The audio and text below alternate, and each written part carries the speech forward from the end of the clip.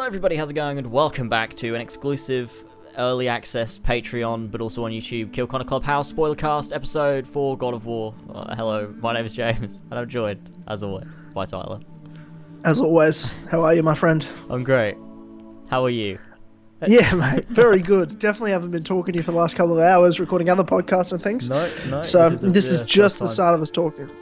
Yep. That was a good intro, by the way. You almost half fumbled your words, but you really picked it up and saved yourself. Really? I thought I said like a bunch of jargon, and it was just there's a lot of shit. I haven't heard the word jargon since I was in high school. I love it. Yeah, people don't use that normally. People should use it more. It's good. Okay. Cool. Well, this podcast is God of War spoilercast, as James said. So that means if you haven't finished God of War, get back on your PlayStation 4 and finish it before you listen to this podcast. And if you think to yourself, I'm not going to play God of War, I just want to listen and hear what their thoughts are on the game, you're wrong. Buy a PlayStation 4, or if you have a PlayStation 4 already, buy God of War and play the fucking game. Don't listen to this. This game is worth your time. This game is worth your money. Fucking do it. Don't listen to this until you finish God of War. No exceptions. Do it. You 5, 4, 3, 2, 1. Atreus is Loki. So, James. Oh, that's the best way of doing it. If anyone was trying to fucking chance it and they were like, oh, let's see how far I can get into it before I find spoilers, they're fucked. Yeah. You were warned. We didn't say we were starting from the beginning. Yeah, exactly. We just said this is a spoiler cast. You better finish fucking God of War. I made that up on the spot. I was thinking to myself, what can I say? I'm like, that's it, I guess. That's the only... Great. Oh, God. Oh, fuck, I'm funny, James. I'm so pumped. Did we read the names of the Infinity War spoiler cast? Were we supposed to do that? Yeah, we did. Oh, okay, I guess we do it. Ladies and gentlemen, this is a extra episode of Kill Connor Clubhouse, which is usually exclusive here on patreon.com/ as always, but also it's just early access, 24 hours, so it's free for the public as well.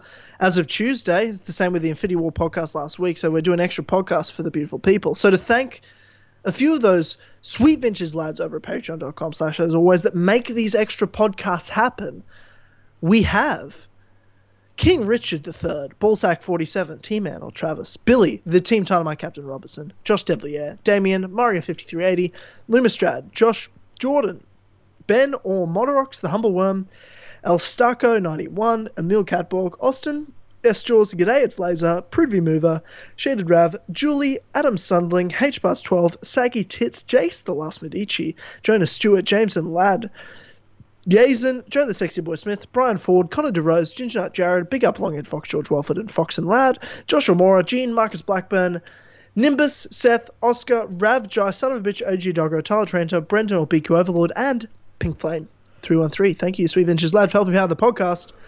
Now let's get into this. God of War. Right. James, you finished it. I finished it. Mm-hmm. From what we were talking about before this game came out, with all the reviews, we've been hearing the hype. What's your overall thoughts on God of War on PlayStation 4? Well, I knew... Where does it sit for you in games of all time? Oh, it's my favourite game of all time. And it's Witcher 3, it's better than that.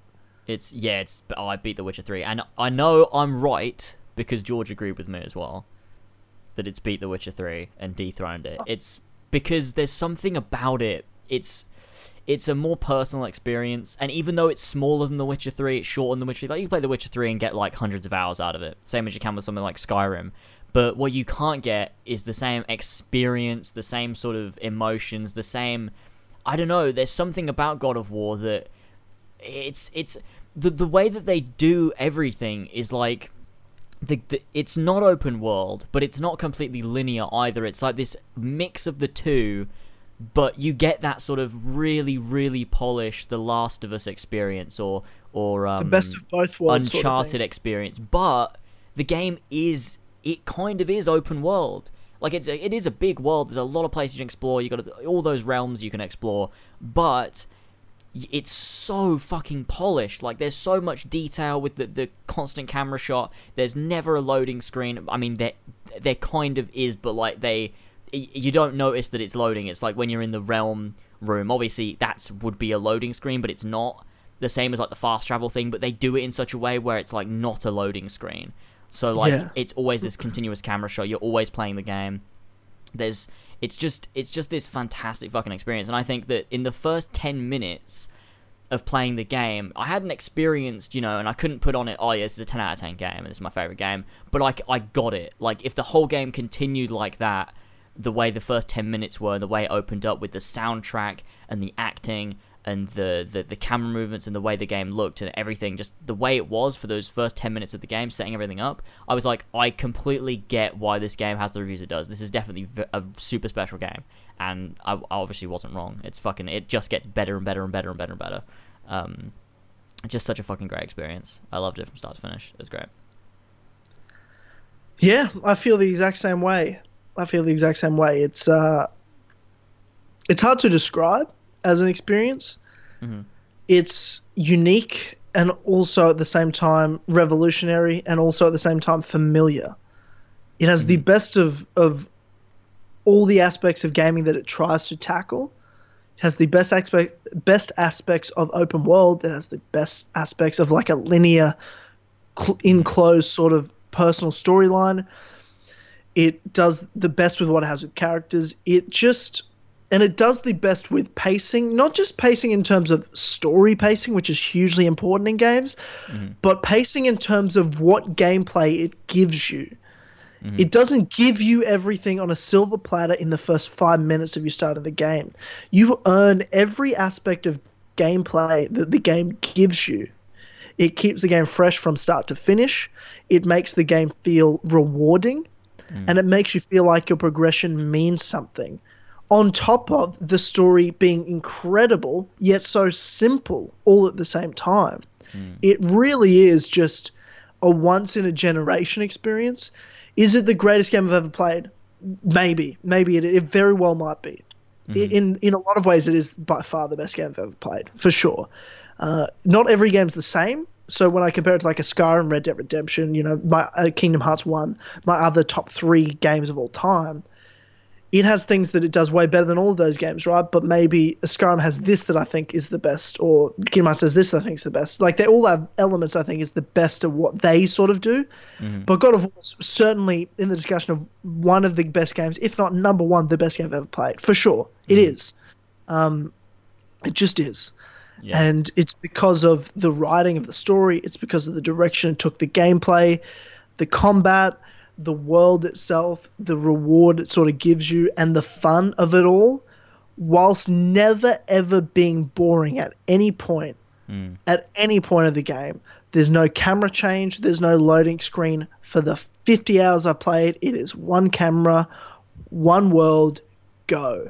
Yeah. And that's something I've never experienced before, and it's a game that I felt I'd never experienced anything like it before, while all at the same time feeling like I've experienced something like this before, but never this good. It's hard to totally put my finger on without playing it. I can't say that to someone unless they've played it. They couldn't understand what I'm saying. Yeah. That's exactly what I said when I played it, and I was like, Tyler, you need to play this game. I'm like, I can't explain it, but when you play it, it clicks, and you're like, oh, I get it. I get why this is so good. I'm so happy you convinced me, like last Clubhouse. Tyler, just fucking get it. I'm like, yeah, you're right, I'll get it. Yeah, it's incredible. Like that day. It's just fucking incredible. And like you said, the story is so simplistic. Like, it's not this super complex, convoluted story, but it's about the characters. Like, you get it's the character development and the character arcs are done so fucking well. And I'm so invested in the characters and their interactions with each other and everything. It's just incredible, and the story itself's great, and it sets itself up for to do things, and like it's just so good. It's just so fucking good. You're right. You're 100% right. It's hard to fault. I don't know if I have a single fault for this game, and I've heard people criticize little things, like not that they're criticizing it like it's not a good game. Like, it is this good, but I thought this might have been done better, or this might have been done better. I'm like, I get it, but I thought that was fine. Like, some people talk shit about the fast travel. I would have if the first 50 fast travels didn't have dialogue that was unique to that they kept the story going the same way. If you're in the boat, there's either you, like Kratos, or Mimir telling a story to Atreus, and there's some dialogue. And in that, you're learning about the lore, and it's building the whole world, and it's building the foundations, not just for this game to mean something, not just for this game to feel like it's bigger and there's a bigger world to what you're experiencing in the story. It means as well, like, shit, there's a lot I want to explore in a sequel. There's a lot I want to explore in a trilogy. There's a lot I want to explore within the Nordic mythology that this game has introduced to us, that this game has built the foundation to, that this game has made interesting whilst keeping a pivotal character like Kratos, making him fresh, making him new, while also using what he has done, making that mean something towards the future of the franchise with a character like Atreus. So, yeah.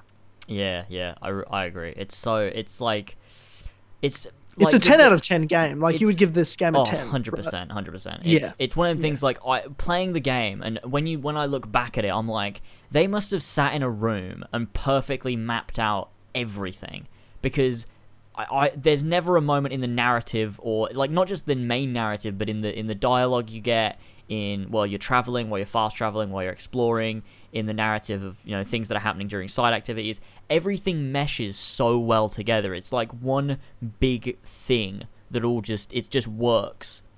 Everything works with each other, and it's just like they must have planned that out so well, like, because there's so many different moving parts and it all works so well together. It's just incredible. It's so great. So let's get into some specifics, I guess. Let's start breaking it down. Do you want to start with story? I guess we can start with story first of all, because it's story and characters. It's probably most important to you and I. The way it started, right? Like, I thought, let's break it down even smaller, I guess. This game nails everything, and when I say everything, I mean the soundtrack is one of the best soundtracks of any game I've ever played. Definitely. And from someone who's never played a God of War game ever, and I start this game, I know who Kratos is. He's the face of God of War. I know of him, I know what he means, and I know his personality in the sense of he's a powerful fucking dude. I know he's tough as shit, I know he's powerful, and I know he's been through some shit. So when you start the game and you're nailing everything from start to finish with tone, like I'm like, I have no idea what's happening. I don't really know who Kratos is fully, other than what he represents. I don't know who Atreus is. I don't know, has Kratos been around? Has he just showed up now that the mother's died? Like, I had no idea, but I was intrigued. All I knew is you were cutting down logs for fire to burn Kratos' wife, Atreus' mother. And then Atreus goes in to the room and lights the candles and does this blessing. And then the music shifts. As soon as you turn and Kratos is at the door, the music shifts to this darker, intense sort of just this Norse sort of epic music. And it represents, that music adds not just to the storyline, it adds to the characters. It's like you've got this personal little story that's really nice. It's like it's a son talking about his mother, blessing her as she's passed on. Like, that's really powerful. Like, what a tough kid to hold it together like he is. But then you turn around, you've got this music shift that changes, and it doesn't just tell you that Kratos 1 is distant at this point to Atreus, his son. There's a distance between their relationship. That's established just by their movement. There's no real dialogue said to it other than the way they talk to each other and the way they move around each other. Then you've got the music that adds the layer of backstory, of epicness, of importance to Kratos. You know what I mean? And those first 5 minutes establish everything with barely any dialogue in it. Yeah, it's really fucking amazing. It's something I've never seen. It's the best 5 minutes to a game ever. Yeah, it was fucking great. Just the way they did that, like the shift in music between the two. Like, obviously you have the music with Atreus and then the music with Kratos, and it's just like to obviously just to link that, like the music does a lot for their relationship and for the story relationship through the story. Like, once you get to the end, like, you know, the music plays in certain ways where you can see that development. It's fucking incredible. The just like they do a lot with just camera movement, facial expression, and music to convey a lot of things, like be it emotion or foreshadowing even in a lot of ways.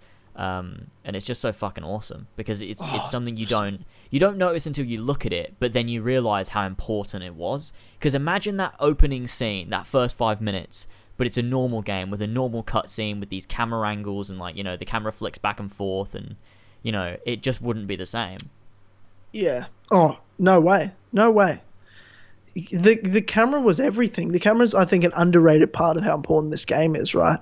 It's like a fly on the wall because it never cuts. It's always like you're there, not you're watching something that's happened in the past. It's like you're watching something that's happening right now. Yeah. It's something you can't really explain away, nor is it something that you can really put your finger on in the moment. It's just the feeling you have, and when you reflect upon it, you realize how impactful it is. Yeah, definitely. You always feel like you're right there with the characters, and you feel like you're part of it. It's like I feel like I'm experiencing this too. It's really powerful the way they did that. It's great. Now, I don't want to get into the gameplay. I do want to stick to the story for a while. But in terms of talking about the first hour or so of the game, the way this game establishes not just the story, not just the characters in Kratos and Atreus and their relationship, the whole game, there's so much to this game. There is so much customization. There's so many gameplay elements with combat. There's so many gameplay elements with the world. It's easy to get lost in what the game has to offer. This game eases you into every single gameplay feature so seamlessly, so integrally, that it just makes the whole experience so easy. And that's why when I talk about this game in being like really like awesome and everything, and it has all this stuff to it, but it's not just that it has all this stuff to it, it's that it makes it easy for you to enjoy all of the stuff that it has to offer. I don't get to the end of the game and I've got these different gameplay elements I've never really touched upon because they threw it all at me and I really just got used to using this bit and I felt uncomfortable trying all this new shit, so I just stuck to what I knew. No. It gives you everything piece by piece, one by one, so you know and understand how every gameplay feature works, and you know by the end of the game how to use and manipulate everything to your advantage. And the way especially that first hour works with the combat and how finding treasures works and how solving puzzles works and how moving around the world works, it establishes all of that in the first hour, and then it just builds upon it as the game goes on. So it's just something that first hour to me is more important than I think people really talk about with this game. Yeah, that's definitely true, because you get the introduction to how the axe works, not just in combat, but also in puzzles, how it can freeze things and, you know, how you can knock things down with it, and that's important for puzzles and exploring the world. You get to figure out, you know, obviously there's the combat, you get the boss battle with the big old fucking troll thing. Yeah. And then you get the boat, and there's that, and you've got the, you know, and then while all of this gameplay is being introduced to you with the different enemy types, and, you know, how the arrow shooting works with Atreus and all of this shit, it's also developing both of their characters as well as they move through the world and go on this hunt for this fucking deer or whatever it was. That's sort of like the beginning section. And it's such a simple activity, right? You're just getting Atreus to hunted deer. But it really, and this is another thing this game does so well in terms of story, is it answers a question and raises three more. Because it answers a question, you're like, okay, well, what are we doing next, and what does that mean? Okay, it means this, but shit, like, but what does that mean overall for this? And what does that mean overall for this? And where's that going to go with that then? Okay, well, I want to know. So, like, it builds these characters while raising questions and what's going to happen next, but also what's their relationship been and how will that impact what does also happen next? Because it doesn't stop building their past relationship on top of how the relationship is moving forward. Because you never get a straight answer in how much Kratos was around with Atreus, right? Like, they keep talking about how he wasn't there much and how they're not close and how it was his mother that taught him how to do all this stuff and Kratos was doing stuff. So, I mean, was he around like was he gone for a couple of months and he'd come back for a couple of weeks and then he'd go again for a couple of months, or was he just not around for years, or was he around for most of the time but from a distance? Like, there's never a straight answer, nor is it that important. What's important is what that meant what that distance has meant for their relationship with each other, and how it's almost like they're connected not because they're father and son. They're connected because they both love Kratos' wife, Atreus' mother.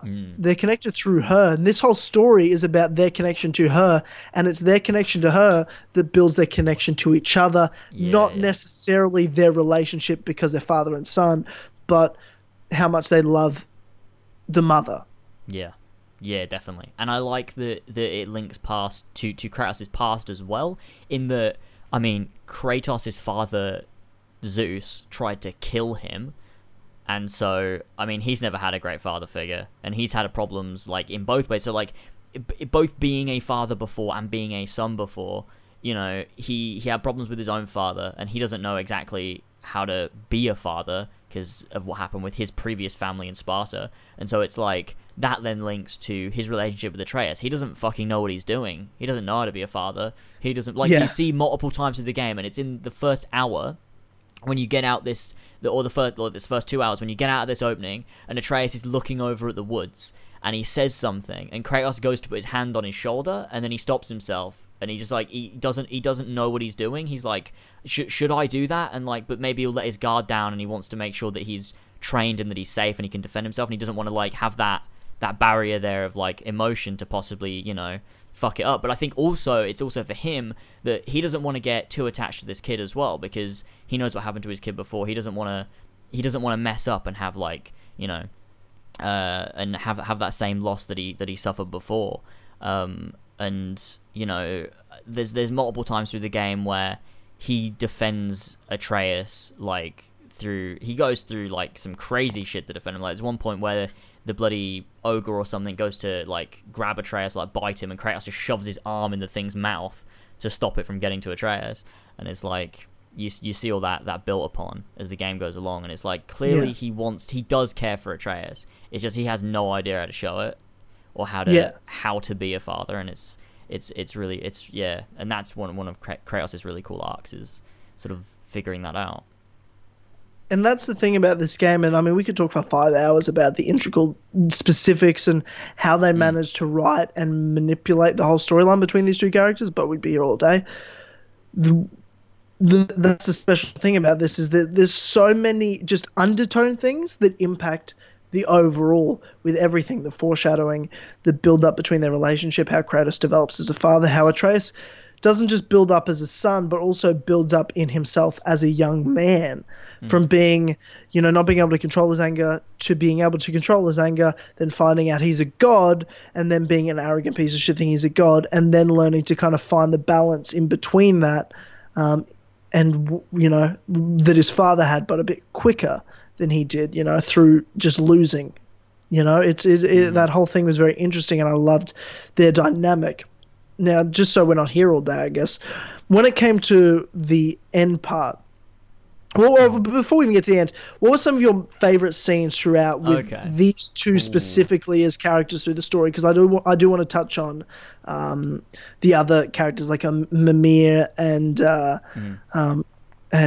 bloody Freya. That's it, and you got Freya's son. Balder, and then you got, like, Magni and the other guy as well. And I forget their names, but they were Brock and the dwarves Brock and stuff. Sindri, Oh god, yeah, some really great fucking characters.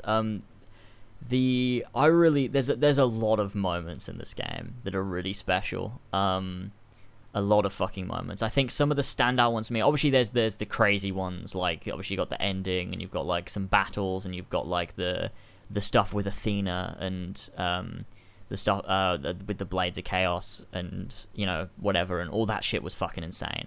But in terms of character moments, there's a few with Kratos and Atreus that I love. One of them is when they're in Tyr's vault, and I was thinking the exact same scene as you. And he sees the vase with, like, obviously him on, because it's from Sparta, and he smashes it on the ground, but Atreus still sees it. And then when they're going up the elevator to get out, and he has, like, the drink from Greece, and he tells him sort of about, you know, where he came from and everything, and just sort of that moment they share together of, like, just sort of I don't know, it's sort of like a combination of like everything they've been through, and they have this moment just to relax and just sort of reflect and just talk to each other. And it's sort of when Kratos starts to open up about his past as well, and I love seeing him do that, because it's like he's tried so hard to forget it. And that's another arc for him in this game as well, is learning to not forget his past, but accept that it happened and move forward with it. And that shouldn't hold him back, because, you know, that's a thing that happened and it made him who he is, but it doesn't mean that he's a bad person. Like, he did a lot of bad things. And I mean, it's like another moment is that moment when he speaks to Atreus. It's when Baldur's going to kill Freya, and Kratos grabs hold of him, and he says, he quotes Zeus from God of War 2, and he says, the cycle ends here, and like kills him. And that was so good that, like, I got fucking shivers. I was like, that's fucking awesome, because like, even though he hated his father and he killed his father, he still learned from him as well. Like, the cycle does need to end. You can't have, you know, fathers killing sons, or, you know, sons killing mothers or whatever. Like, you can't have that. And it seems that being a god always brings that sort of burden that happens all the time. And he's sort of trying to teach that to Atreus, and he has that conversation where he's like, oh, you know, I come from a land called Sparta, and, you know, I killed a lot of people who were deserving and a lot of people who were not. And he explains it all to him, and he says, we need to be better. And it's just that's sort of like the message of the game, is be better and, you know, break that cycle. And it's just such a great moment. And it's all about parent relationships too, with Freya and Baldur and Kratos and Atreus, and even Kratos and Zeus is still a huge impact in this game. And just like you said, learning from mistakes and things like that, and being better, but also the right way to take responsibility, because Freya used, you know, control and just never really got over the fact that she couldn't control everything that her son did, and that would only negatively impact her relationship with her child, whereas Kratos had to find the balance of not only controlling Atreus and what he did, but also letting him be free and learning the mistakes he's making on his own, which I feel he did nicely as well, because there was times I loved Atreus and hated Atreus, but I could tell the game wanted me to hate Atreus, right? Like, some of the main scenes was, like I said, Tyr's vault, but the main one was, like, I loved when, obviously, the standout scene for me is someone that, you know, I didn't know that Kratos was getting those blades, but Athena shows up, and I haven't played the old God of Wars, but it still had a huge impact on me. Atreus has been injured and he's sick and he's dying, and he's got to go to Helheim to be able to save Atreus. But to do that, he's got to get his blades of chaos to be able to even work. And that whole scene with Athena, and he shows his wrists, and then he ties it around, and then he says, but she said, you'll always be a monster. He said, you're right, but I'm your monster no longer. Like, what a great scene. And then you start using those blades. I'm like, holy fuck. This is like, I'm like 60% through the game, and they've added this enormous gameplay feature to the game now. I didn't think they'd add the blades. When it happened, I was fucking freaking out. It was one of the most incredible moments ever. And how fun the blades are made it just as much impactful. Like, story-wise, it's impactful, right? But the fact that the blades are such an amazing, integral, and different part of the combat is what made it also mean more, because it's actually just as epic to play with as it was of a scene to introduce it, which is special. And then that led to Atreus finding out that he's a god, which again, in and of itself is a great scene, and Atreus takes it really well, but that's actually a problem. Because in Tyr's temple, and you see this scene where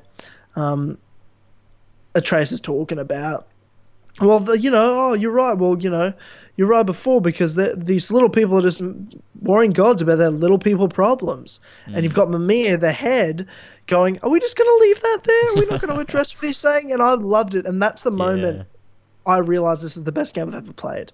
Because I was like in tears of like joy of playing the game in that moment. I remember messaging you. I said, this is the best game I've ever played. And I told you about that scene because you'd already played it. And you're like, oh, yeah, I love that. That was the moment for me, because I'm like, this isn't a sad moment. This is barely a happy moment. This is actually a moment where I'm seeing Atreus become a bad dude, but it was done in such a way that I'm like, wow, I love every single character. I care about everything they're saying, and they're manipulating my emotions with every character so well, up and down, from start to finish for hours. Yeah. continuously challenging where I thought this game was going to go. And that scene to me was just a special one of like, what a funny scene. And Mimir was kind of the conscience of it all, and he himself is just a huge gameplay feature in the sense of how much he adds to the lore and explaining things, and it's just this random head that's a third member of your team in this journey that's a voice of reason and a voice of explanation, and that adds so much to the game as well, that again is just an addition you don't know about until you play the game itself. Yeah, and I think that, I love that when Atreus finds out he's a god and he starts to get all cocky, and he kills that one god after Kratos told him not to, where he says, like, he's defeated, we don't need to kill him, and Atreus does it anyway. It's like Kratos saw his younger self in Atreus, and he's like mad at him, and he's like, there are consequences to killing a god, and obviously he hasn't told, Atreus about his past, but it's like Kratos, in his sort of, wanting revenge on Ares for what happened in the original God of War, he kills Ares, but without thinking about the consequences. And in doing so, it spirals him into this, this war against all the gods of Mount Olympus, where he has to kill all of them. And he obviously doesn't want the same to happen again.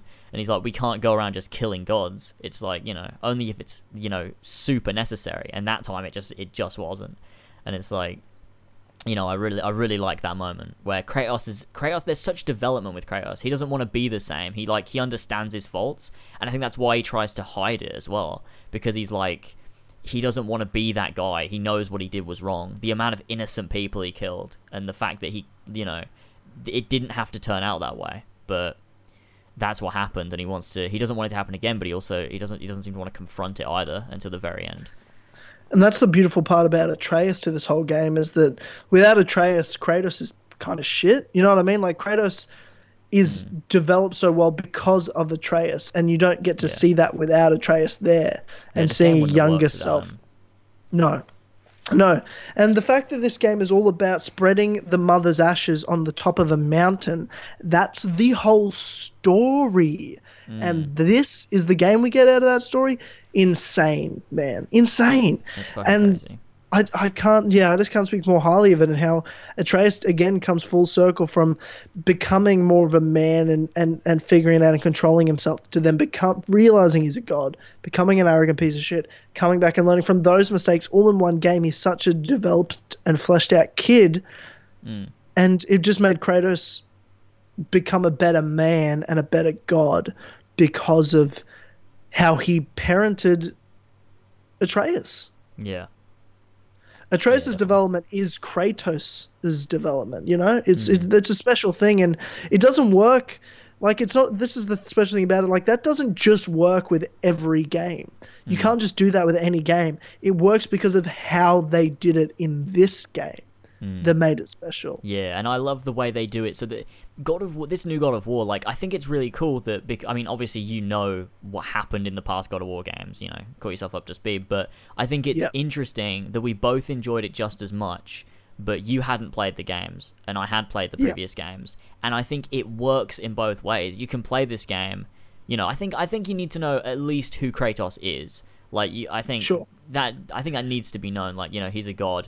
He killed all the gods in Greece. I think as long as you know then. But they made it like, they didn't explain it in this game, but at the same time they made it pretty obvious as to what he's done. But you didn't even need to know. There's almost a special part, because even if you hadn't, for me, I felt like more of Atreus, because Atreus didn't know.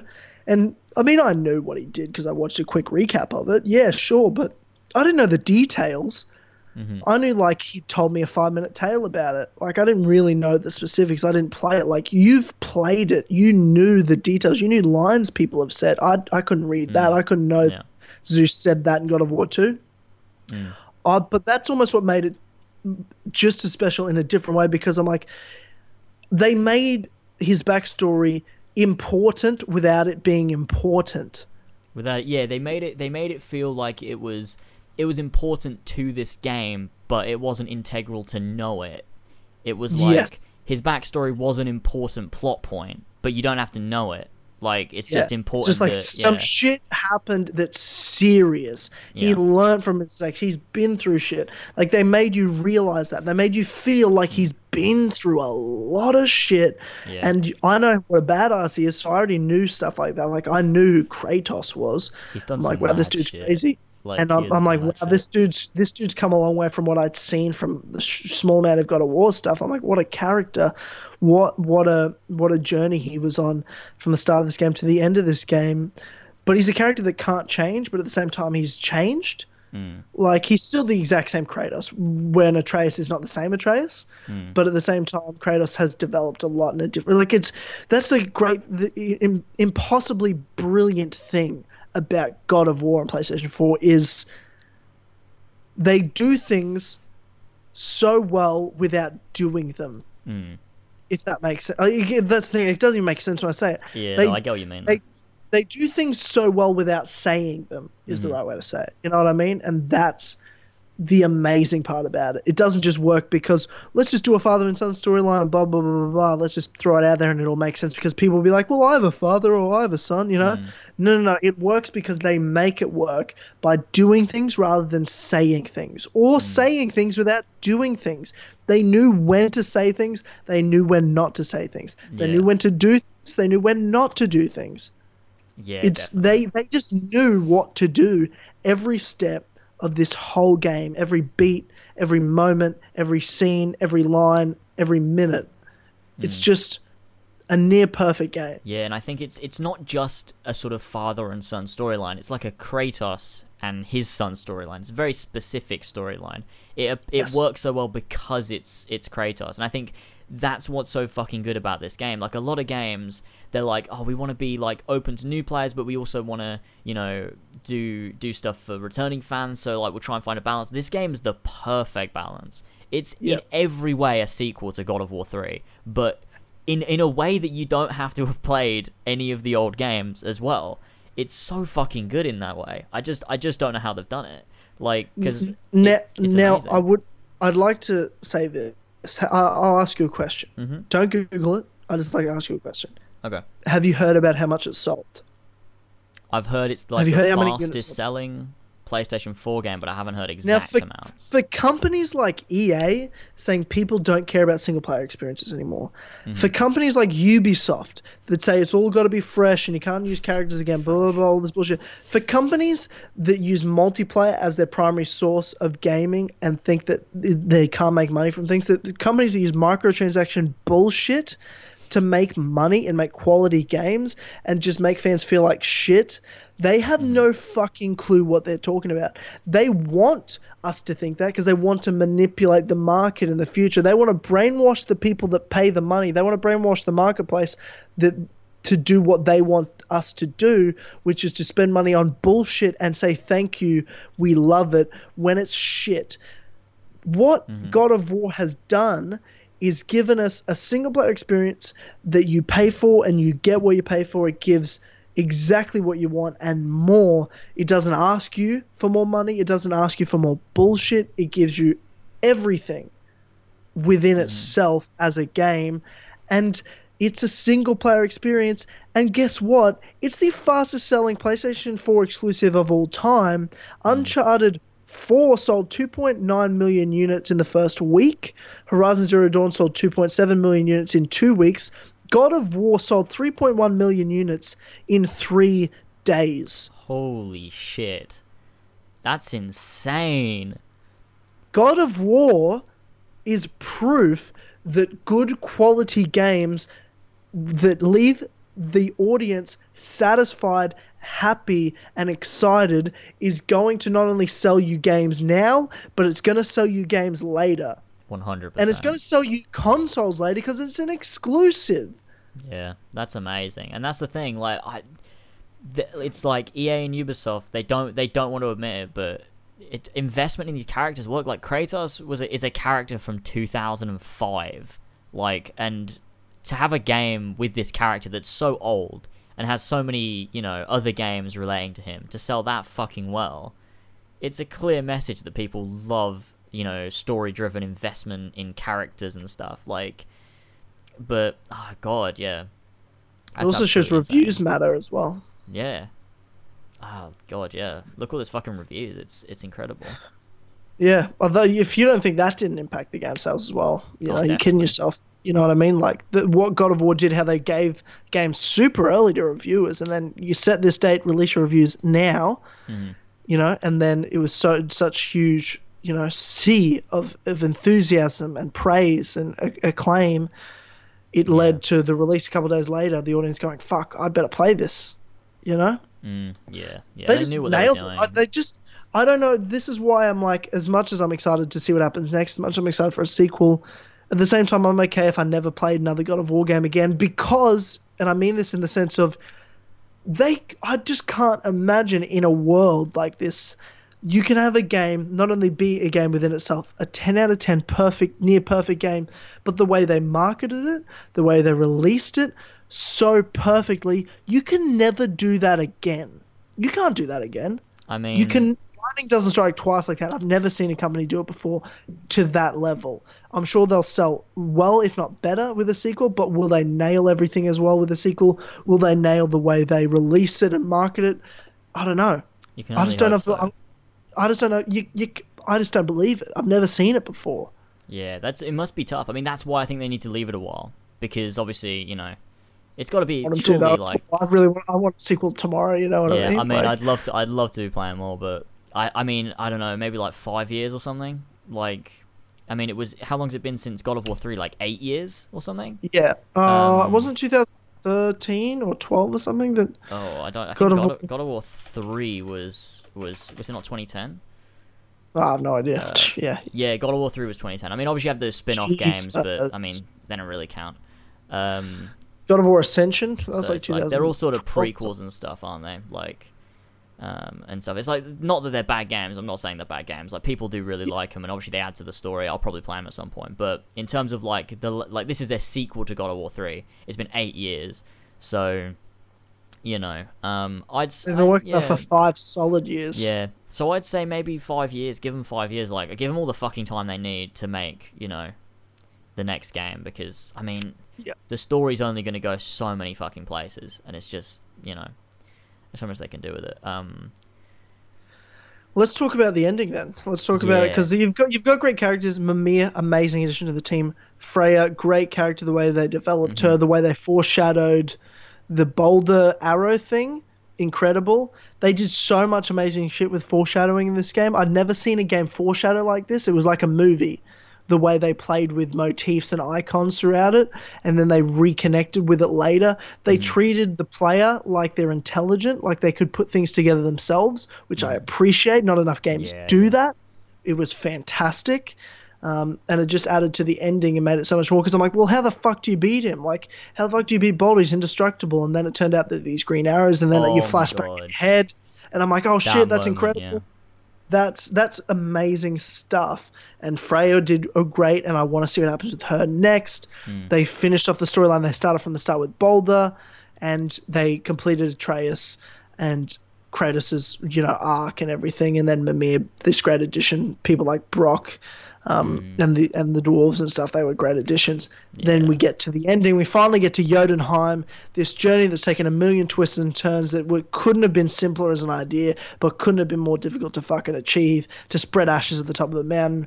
We're here in Jotunheim, and we get the story of Kratos and Atreus already told on wall paintings, like it was a prophecy. What were you thinking when you were seeing all that shit? I mean, I'm still a little bit confused on it now. As much as I get it, but like, it was like, I was like, wait, why is this here? Like, who, like, was it like they knew this would happen, or is it because of time travel and time moving differently in realms? And that's why, right? Like, the time in realms moves differently. Is that not? Yes. That is why, right? Yeah. Yeah, a bit of both, maybe. Yeah, and it was like, I mean, I think it is a bit of both, because I think Atreus has a bit of, he has like premonitions as well, with things that he foreshadows in the game, just like passing things that he says in the game, and obviously that secret ending, which I suppose we'll get onto later on, but that's sort of like, Atreus has those, so maybe his mother did too, but it's also a bit of sort of time travel-y, you know, time not in sync properly because of realms or whatever. I don't know, but yeah, it's. I was like, oh shit! So these are all like, this is our whole journey from start to finish. Like, what the fuck is going on? It was. I was confused, but I think I get it now. Well, the most interesting part, as I said right at the top of this podcast, is we found out that not only is their sort of story been predestined, or retold from the future, but we found out the name of Atreus originally, at least in the eyes of his mother and to her people in Jotunheim and the giants, is Loki, the god of mischief. Oh yeah, that was a moment. I was like, oh shit. I mean, it makes sense. Like, it all made sense to me. I was like, that makes sense because obviously his mother's called Faye, but it's like it's Laufey, like the giant Loki's mother. Yeah. And then you've got like the world serpent, who's Loki's son. Yeah. Who said he recognized him. Yeah. Yeah. It's like it all just came together, and there's a moment as well where when Loki finds out he's a god, or when Atreus finds out he's god, he says, "Oh, can I turn into a wolf?" And one of Loki's sons is a wolf. And it's like there's little bits of foreshadowing here and there, and it's really fucking cool. When you find it out, I was like, oh, that makes so much sense. And it was such a great moment. I watched a video of the creative director, who's also like the full director on the game, and he's also a writer on it, who said about when they came up with that moment. He said it wasn't him that came up with it. It was someone pitched it to him. They came in, they were like, "Oh, we're thinking about this ending, and like we think it'd be cool if Atreus at the end was like, oh, they were saying my name wrong, and on the wall paintings they called me like Loki." And he was like, "We've got to put that in the game. Like that's perfect. That was such a great moment." And that's when they did it. So, it was just so great, just revealing that, and it opens up so many doors for what they can do in the future. There's even a foreshadow moment that I loved with Balder. When Balder was killing Kratos at the top of the mountain, he goes, "This will be my new brother now." Oh, yeah. You said that about Atreus, and I was like, that's funny because, you know, Balder and Thor are sons of Odin, and Loki is the adopted son of Odin. Yeah, that's. You know, I thought back to that straight away. I'm like, that's funny because, you know, well, technically they are brothers in mythology. That was cool. Yeah. There's a lot of good moments, but I did feel the ending was really anticlimactic. I just kind of expected this big epic ending, and like I thought, sure, Balder's the right person to have the ending with, right? When you think about it with that boss battle. Once I finished the boss battle, I'm like, that was like the pre-boss battle. That's not the end. And then you get to the end, and I expected Freya or something. I expected there to be one more big epic moment, and there wasn't. It just kind of ended. It was really a slow sort of ending, which I wasn't mad at or anything, but I was just kind of like, okay, yeah.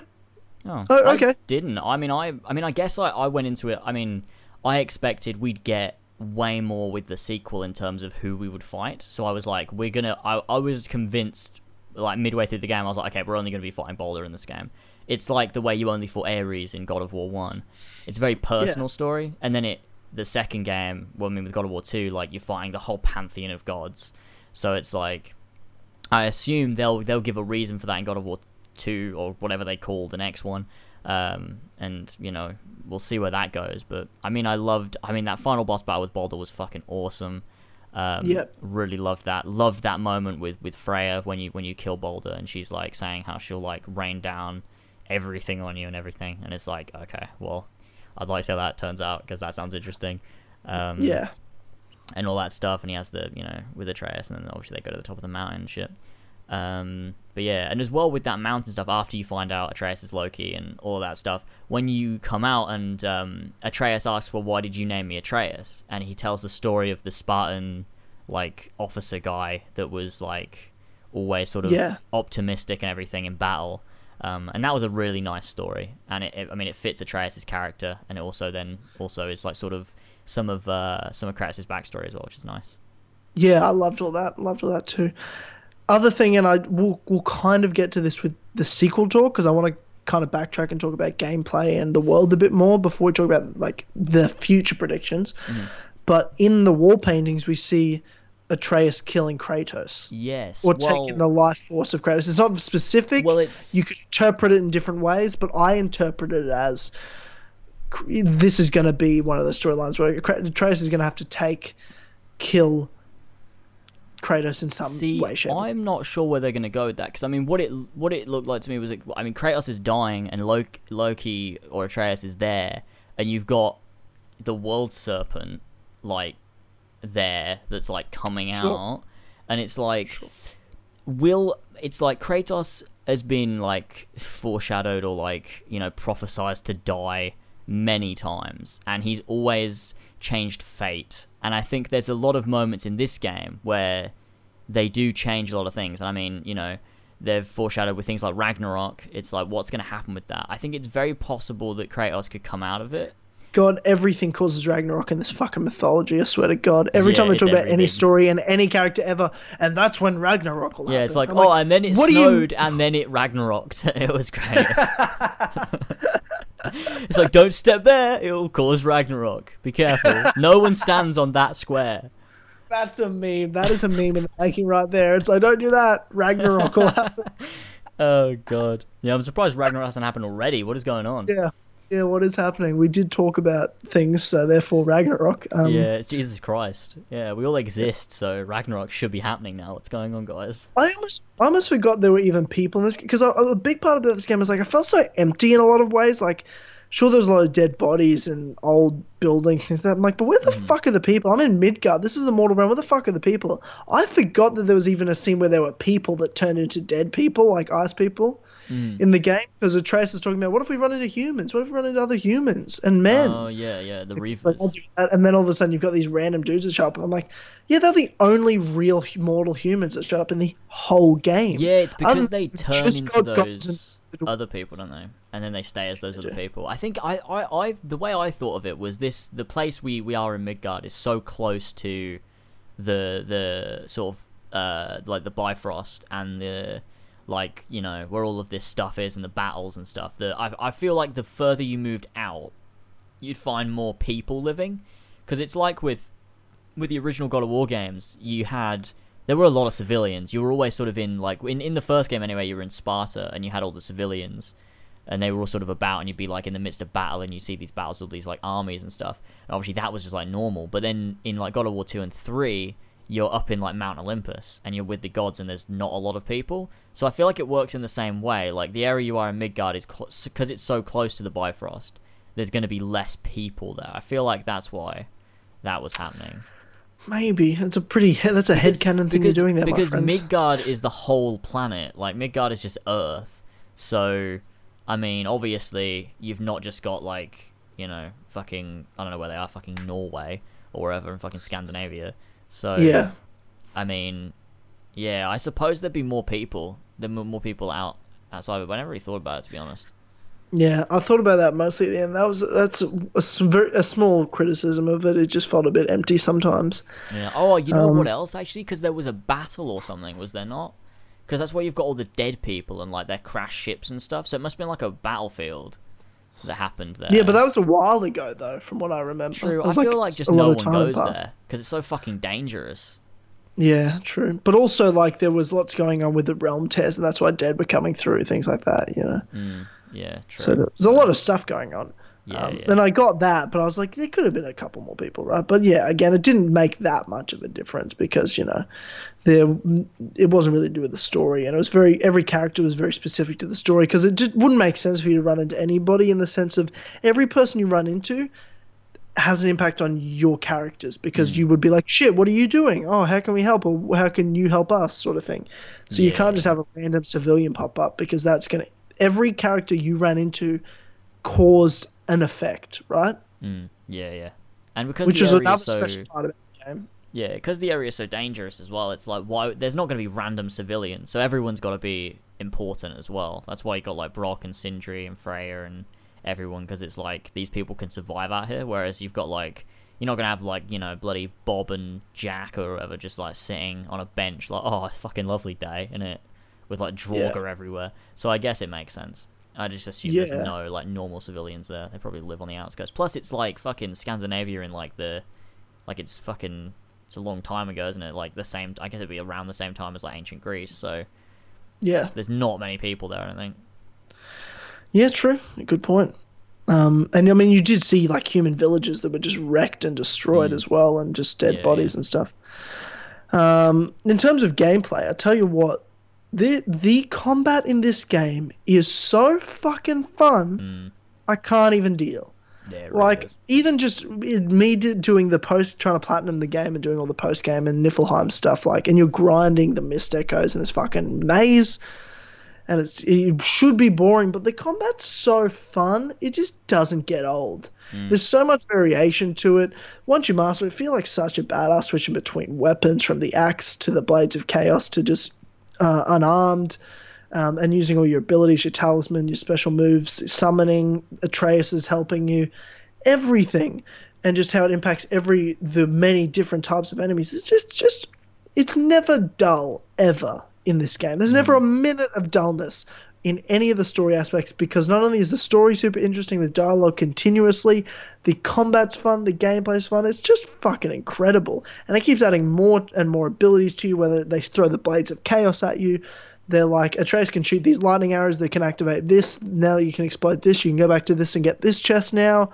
You know, there's always adding these new elements to it. That's a new gameplay feature to the world. Yeah. I agree. It was really cool. It was really balanced. It was, you know, there was way more, like, you think, like, there was a lot of points where I'm like, okay, I think I get the game now, and they'd add more things into the game, and I'm like, oh shit, I didn't realize we'd be getting more things that, you know, you had to learn. It was like, because there was a point where I was like, I'd leveled up the axe pretty much all the way, and I was like, okay, we've got to be getting close to the game, and then they introduced the Blades of Chaos, and I was like, okay, yeah, we're nowhere near done, are we? Because this is, you know, I've got a whole nother skill tree now to sort out and everything, so yeah, I really love the way they did all that.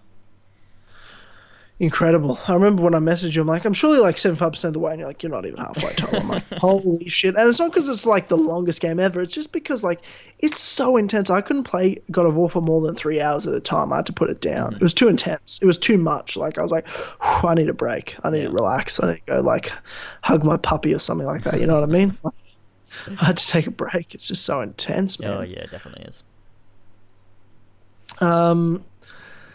So, we could sit here and break down every aspect of everything forever, but I do want to touch on, but we can't. Like, we've talked about our main things that come to mind. I'm sure there's things we'll talk about another time. But I want to talk about post-game and what's coming next, like future predictions, I guess, because the post-game... the post-credit scene and... Yes, let's do that. Stuff? All right. So, Thor... throw it in. The Thor shows up, but yeah, just you go back to the house. You've gone through this epic journey. I don't want to speak too loud because I can hear Harlan just as I'm outside walking around the house, and he's just started playing God of War. I don't want to spoil it for him. I can hear him going to the bathroom, and I'm like, oh shit, don't want to talk too loud. You know, you show up at the house after everything, you sleep, and then it goes years later. But they obviously don't change the character models, and I imagine they'll address this whole scene later in the next game, and they'll be, you know, grown up a bit more, especially obviously Atreus. And out the front door is Thor, son of Odin, who's, I mean, you've killed 2 of his sons and his brother in this game, so he's obviously pissed. Yeah. So it's just a bit crazy. Yeah.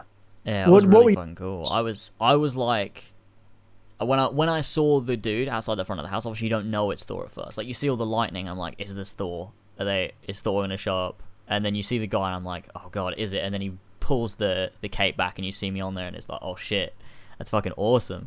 And it was like, okay, so where are they going with this though? Because this was years later. Are you telling me Thor took years to decide he wanted to kill Kratos and Atreus? Like, what's going on there?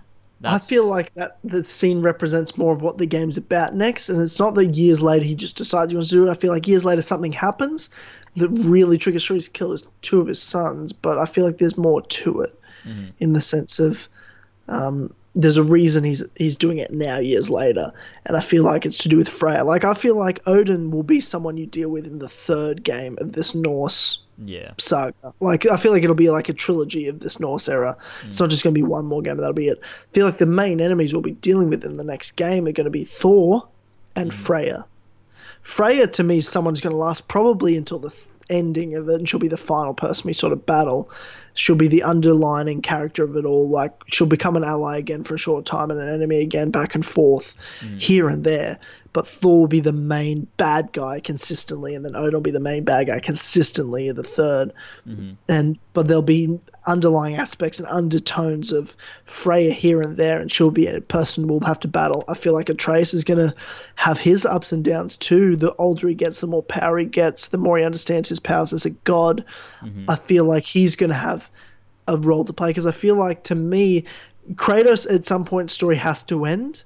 Yeah. And there has to be a passing of the torch. I thought it should have been this game, but the more, I kind of reflect on it, I'm like, no, I would love to see these two again, and maybe even a third time. And then once the Norse era sort of ends, really end Kratos and move on with Atreus and / Loki as the next main guy. Like, why not? Yeah, that'd be very interesting. But obviously they know this, and everyone knows this. They'd have to do it in the best way possible.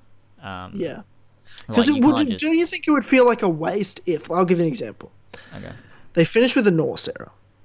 They go to wherever they go next, whether it's like Egyptian sort of gods or wherever they go, it doesn't matter. But the end of this era is Kratos wins. Like, Atreus goes bad, you kill your son, and Kratos is alone again, and next era. And that's just Kratos by himself. It wouldn't feel like you've just they've literally just started this whole era and then killed it all and then moved on, just for the sake of it. Because it's like, you can't just do God of War, the original trilogy, again. You can't just go, oh, Kratos comes here, he kills a god, bad things happen, he kills all the gods. His son, goes mad with power, and then he has to kill his son, and then he moves to somewhere else, and now he's all alone again. It's like the same story. They just set up the same story again. It's like, I don't, like, as much as I'd love to see Kratos go to all these different places, I think if you're going to tell the best story, now you've set up these characters, there has to be that passing of the torch, and Atreus has to become the god of war in a way. Because God of War means more than just, the god of war now, in the God of War lore anyway. So, like, he's not just, like, the way Ares was watching over war. It's like, Kratos has kind of given it a new meaning. It means something else, and he could pass that on to Atreus. It's also the story itself, right? Like, he's not really even the god of war in this. It's not like he even is. Yeah, he's not the god of war in this game. He's just Kratos, but he was the god of war, and this is his story. It's not to do with being the god of war. It's what happens. Yeah, and it's, I mean, like, I think they're definitely going to develop Atreus's god powers in the future, because there's a moment in God of War, I think, is it before?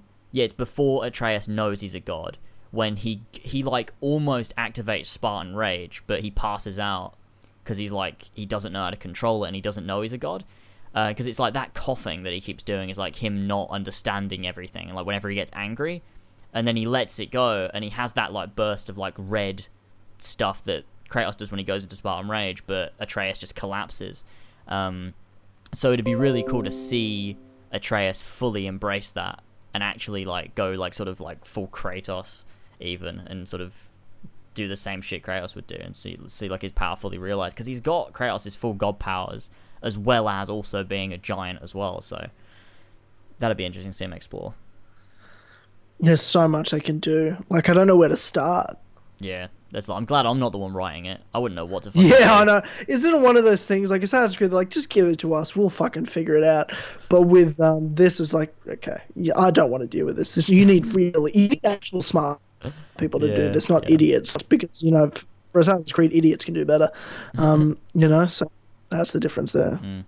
Yeah, definitely.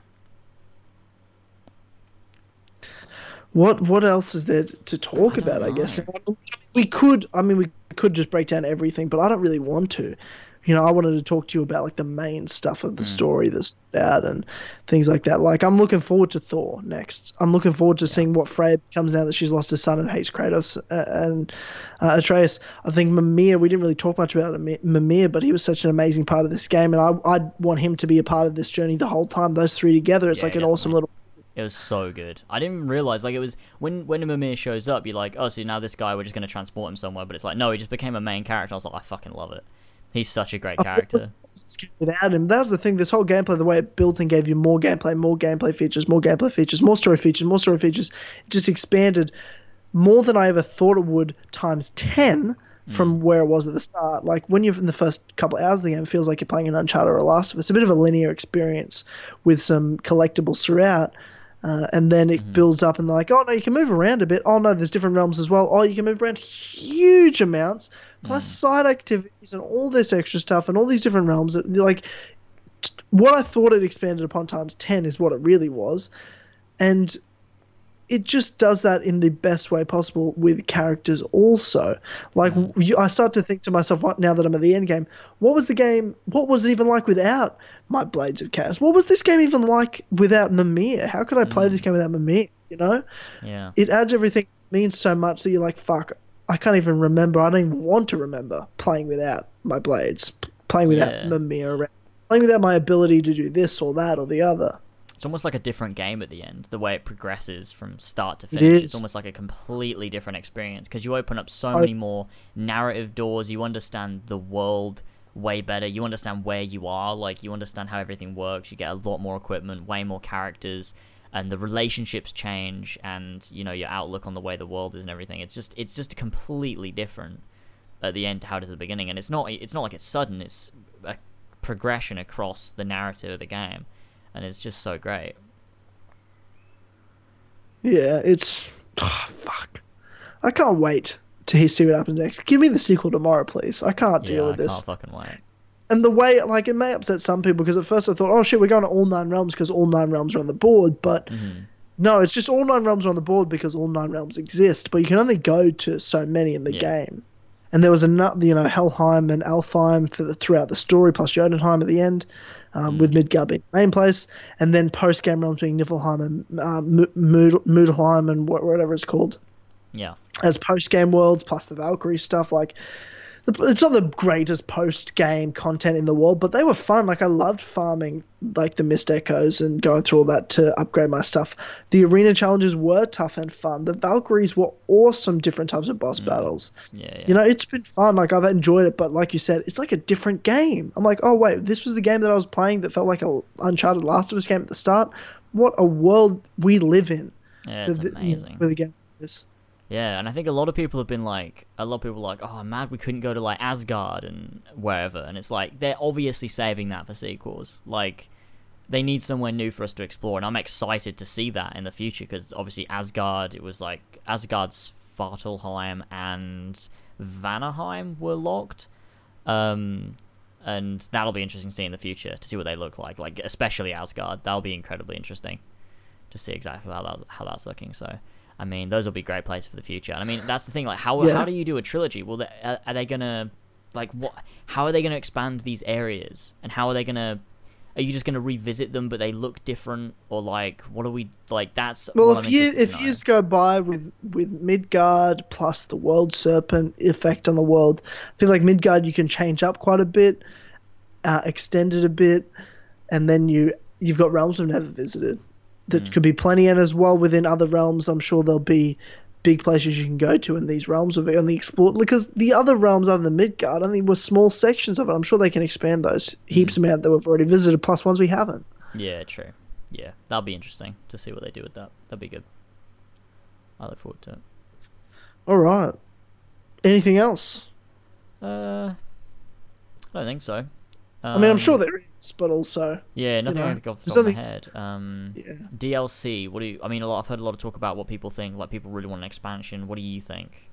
I don't think there's going to be DLC or an expansion. No, I don't think there will either, and I don't really want it either. Neither do I. I want all the story to fit into a sequel, I don't want them to waste storylines on DLCs, I don't think there's any need for it, and I don't think they want to do it either, to be honest. And that's fine. Like, with this game breaking all those sort of conventions of modern video games, it'd only make sense for them not to do DLC, because they haven't been doing microtransactions, you know, they haven't been doing all this online stuff, and it makes sense for them not to do any expansions either, and just, this is the game, and I think that's great to see that in 2018, just a game like that with no stupid gimmicks and, you know, all of the shit that normally weighs down games in the industry, like today, so I think that's good. Fuck, yeah. You're totally right. Oh, beautiful. This is definitely one of the best games I've ever played. And if someone's somehow listened to this whole podcast and not played it, get your fucking life together. We've ruined the whole fucking thing now. So yeah. So there you go. Yeah, well, you know what? Figure it out. They'll figure it out. Yeah, well, there you go. That is God of War, the spoiler cast. Fuck, I'm yawning. Okay. You're yawning too. Yeah, I'm tired too. Jesus. But there you go. That's the God of War spoiler cast. If you did enjoy, and you're listening on the YouTube one, then go ahead and drop a like. Check out links in the description. If you enjoyed so much that you're like, I could really do with a bit more of this, we have a bunch of exclusive content over at patreon.com/as always. It'll be the top link in the description. Obviously, or patreon.com/as always if you're listening on iTunes or SoundCloud. And you can pledge just $1 to get a ton of exclusive content and support us over there. And some of you sweet vintage lads we have here supporting us are King Richard III, Bullsack47, Team Manuel Travis, Billy the Team Tournament Captain Robertson, Josh DeVilliers, Damien, Mario53A, Lumistrad, Josh Jordan, Ben or Modorox, The Humble Worm, Elstico91, Emil Catborg, Austin, S-Jaws, Good Day It's Laser, Prove V Mover, Shaded Rav, Julie, Adam Sundling, HBars12, Saggy Tits, Jace the Last Medici, Jonas Stewart, James and Ladd, Yazin, Joe the Sexy Boy Smith, Brian Ford, Connor DeRose, Ginger Nut Jared, Georgia Longhead Fox, Joshua Mora, Gene, Marcus Blackburn, Nimbus, Seth, Oscar, Ravjai, Son of a Bitch, OG Doggo, Tyler Tranter, Brendan or BQ Overlord, and Pink Flame 313. Thank you all very much for your continued support, and yeah, that's that. I think we're all done. We good? Is that it? We good? Yeah, that's it. All right. God of War, play it. It's one of the best games of all time. Yep. All right. See you guys next time, and goodbye. Bye.